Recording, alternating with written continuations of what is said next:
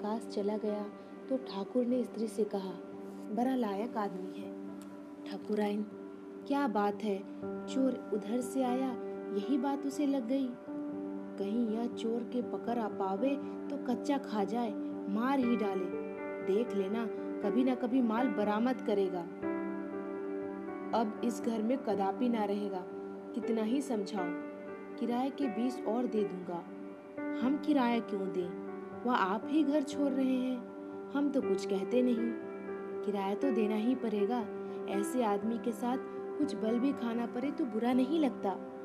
मैं तो समझता हूँ वह किराया लेंगे ही नहीं। 30 रुपए में गुजर भी तो ना होता होगा। प्रकाश ने उसी दिन वह घर छोड़ दिया। उस घर में रहने से जोखिम था, लेकिन जब तक शादी की धूमधाम रही प्रायः सारे दिन यहीं रहते थे।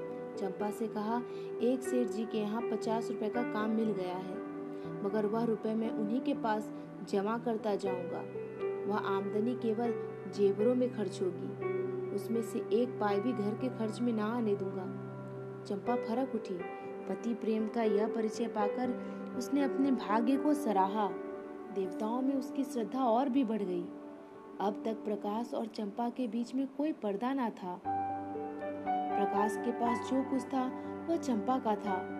चंपा के पास ही उसके बक्से, संदूक, अलमारी की कुंजियां रहती थी, मगर अब प्रकाश का एक संदूक हमेशा बंद रहता।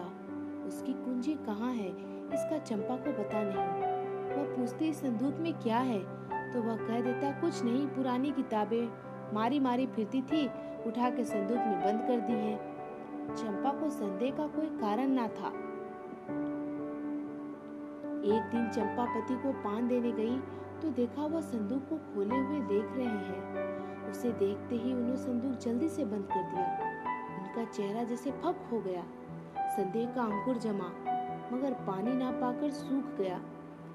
चंपा किसी ऐसे कारण की कल्पना ही ना कर सकी जिसे संदेह को आश्रय मिलता, लेकिन 5,000 की संपत्ति को इस तरह छोड़ देना कि उसका ध्यान ही ना आवे प्रकाश के लिए असंभव था। वह कहीं बाहर से आता तो एक बार संदूक अवश्य खोलता। एक दिन पड़ोस में चोरी हो गई। उस दिन से प्रकाश अपने कमरे में ही सोने लगा। आषाढ़ के दिन थे, उमस के मारे दम घुटता था। ऊपर एक साफ सुथरा बरामदा था जो बरसात में सोने के लिए कहा, पर प्रकाश ने ना माना। अकेला घर कैसे छोड़ दे? चंपा ने कहा, चोरी ऐसो के यहाँ नहीं होती। चोर घर में कुछ देखकर ही जान खतरे में डालता है। यहाँ क्या रखा है? प्रकाश ने क्रुद्ध होकर कहा, कुछ नहीं, बर्तन भाड़े तो हैं ही, गरीब के लिए अपनी हांडी ही बहुत है। एक दिन चंपा ने कमरे में झाड़ू लगाई तो संदूक को खिसकाकर दूसरी तरफ रख दिया। प्रकाश ने संदूक का स्थान बदला हुआ पाया तो सशंक होकर बोला, संदूक तुमने हटाया? वह पूछने की कोई बात ना थी। झाड़ू लगाते वक्त प्रायः चीजें इधर उधर खिसक ही जाती है। बोली, मैं क्यों हटाने लगी? फिर किसने हटाया? मैं नहीं जानती। घर में तुम रहती हो, जानेगा कौन? अच्छा, अगर मैंने हटा दिया तो इसमें पूछने की क्या बात है? कुछ नहीं, यूं ही पूछता था। मगर जब तक संदूक खोलकर सब चीजें ना देख ले प्रकाश को चैन कहाँ। चंपा ज्यों ही भोजन पकाने गई उसने संदूक को खोला और आभूषणों को देखने लगा। आज चंपा ने पकौड़ियाँ बनाई थी। पकौड़ियाँ गरम गरम ही मजा देती है। प्रकाश को पकौड़ियाँ पसंद भी थी। उसने थोड़ी सी पकौड़ी एक तस्तरी में रखी और प्रकाश को देने गई। प्रकाश ने उसको देखते ही संदूक धमाके से बंद कर दिया और ताला लगाकर उसे बहलाने के इरादे से बोला, तस्तरी में क्या लाई? अच्छा, पकौड़ियाँ हैं। आज चंपा को संदेह हो गया, संदूक में क्या है, यह देखने की उत्सुकता हुई। प्रकाश उसकी कुंजी कहीं छिपाकर रखता था। चंपा किसी तरह कुंजी उड़ा लेने की सोचने लगी। एक दिन एक पिसाती कुंजियों का गुच्छा बेचने आ निकला। चंपा ने उस ताले की चाबी ले ली और संदूक खोल डाला। अरे, ये तो आभूषण है। उसने एक एक आभूषण को निकाल कर देखा। ये गहने कहाँ से आए? मुझसे कभी इनकी चर्चा नहीं की। सहसा उसके मन में भाव उठा, कहीं ये ठाकुर साहब के गहने तो नहीं? चीजें वही थी जिनका बिखान करते रहते थे। उसे अब कोई संदेह ना रहा, लेकिन इतना घोर पतन, लज्जा और खेद से उसका सिर झुक गया। उसने तुरंत संदूक को बंद कर दिया और चारपाई पर लेटकर सोचने लगी। इनकी हिम्मत पड़ी कैसे? यह दुर्भावना इनके मन में आई ही क्यों? मैंने तो कभी आभूषणों के लिए आग्रह नहीं किया। अगर आग्रह भी करती तो क्या उसका आशय यह होता कि वह चोरी करके लावे? चोरी आभूषणों के लिए इनका मन क्यों इतना दुर्बल हो गया? उसके जी में आया इन गहनों को उठा ले और ठाकुरायन के चरणों में डाल दे। उनसे कहे, यह मत पूछिए कि ये गहने मेरे पास कैसे आए। आपकी चीज आपके पास आ गई, इसी से संतोष कर लीजिए। लेकिन परिणाम कितना भयंकर होगा। उस दिन से चंपा कुछ उदास रहने लगी। प्रकाश में उसे वह प्रेम ना रहा, वह सम्मान भाव। बात बात पर तकरार होती। अभाव में जो परस्पर सद्भाव था वह गायब हो गया। तब एक दूसरे से दिल की बात कहता था, भविष्य के मंसूबे बांधे जाते थे, आपस में सहानुभूति थी। अब दोनों ही दिलगीर रहते। कई कई दिनों तक आपस में बात ना होती। कई महीने गुजर गए। शहर के बैंक में असिस्टेंट मैनेजर की जगह खाली हुई। प्रकाश ने अर्थशास्त्र पढ़ा था, लेकिन शर्त यह थी कि नगद 10,000 की जमानत दाखिल की जाए। इतनी बड़ी रकम कहाँ से आवे? प्रकाश तरप तरप कर रह जाता था। एक दिन ठाकुर साहब से इस विषय में बात चल पड़ी।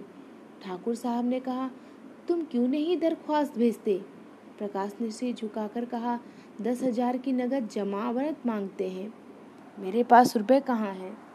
अजी तुम दरख्वास्त तो दो, अगर सारी बातें तय हो जाए तो जमानत भी दे दी जाएगी, इसकी चिंता ना करो। प्रकाश ने स्तंभित होकर कहा, आप जमानत देंगे? हाँ हाँ, यह कौन सी बड़ी बात है।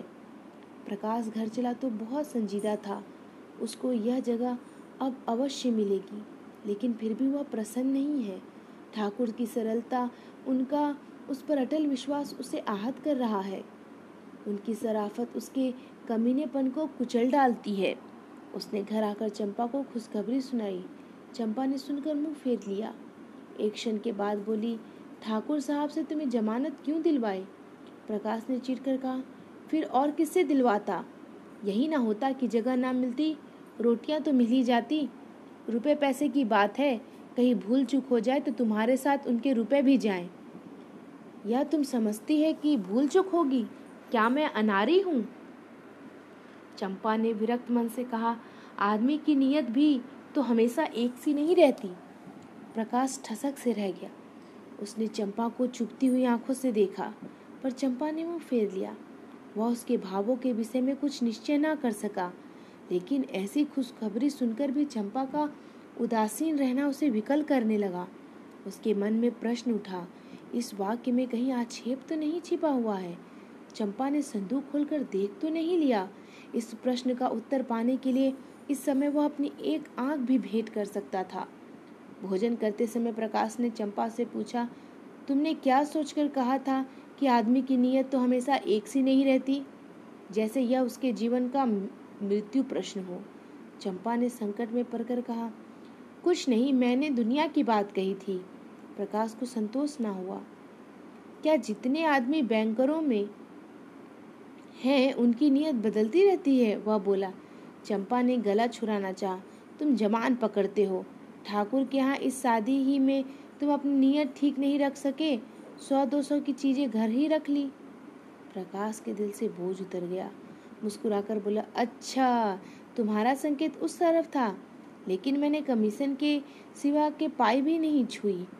और कमीशन लेना तो पाप नहीं, बड़े बड़े हकाम खुले खजाने कमीशन लिया करते हैं।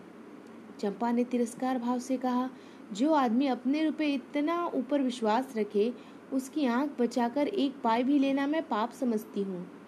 तुम्हारी सज्जनता तो मैं तब जानती कि तुम कमीशन के रुपए ले जाकर उनके हवाले कर देते। इन 6 महीनों में उन्होंने तुम्हारे साथ क्या क्या सलूक किए, कुछ याद है?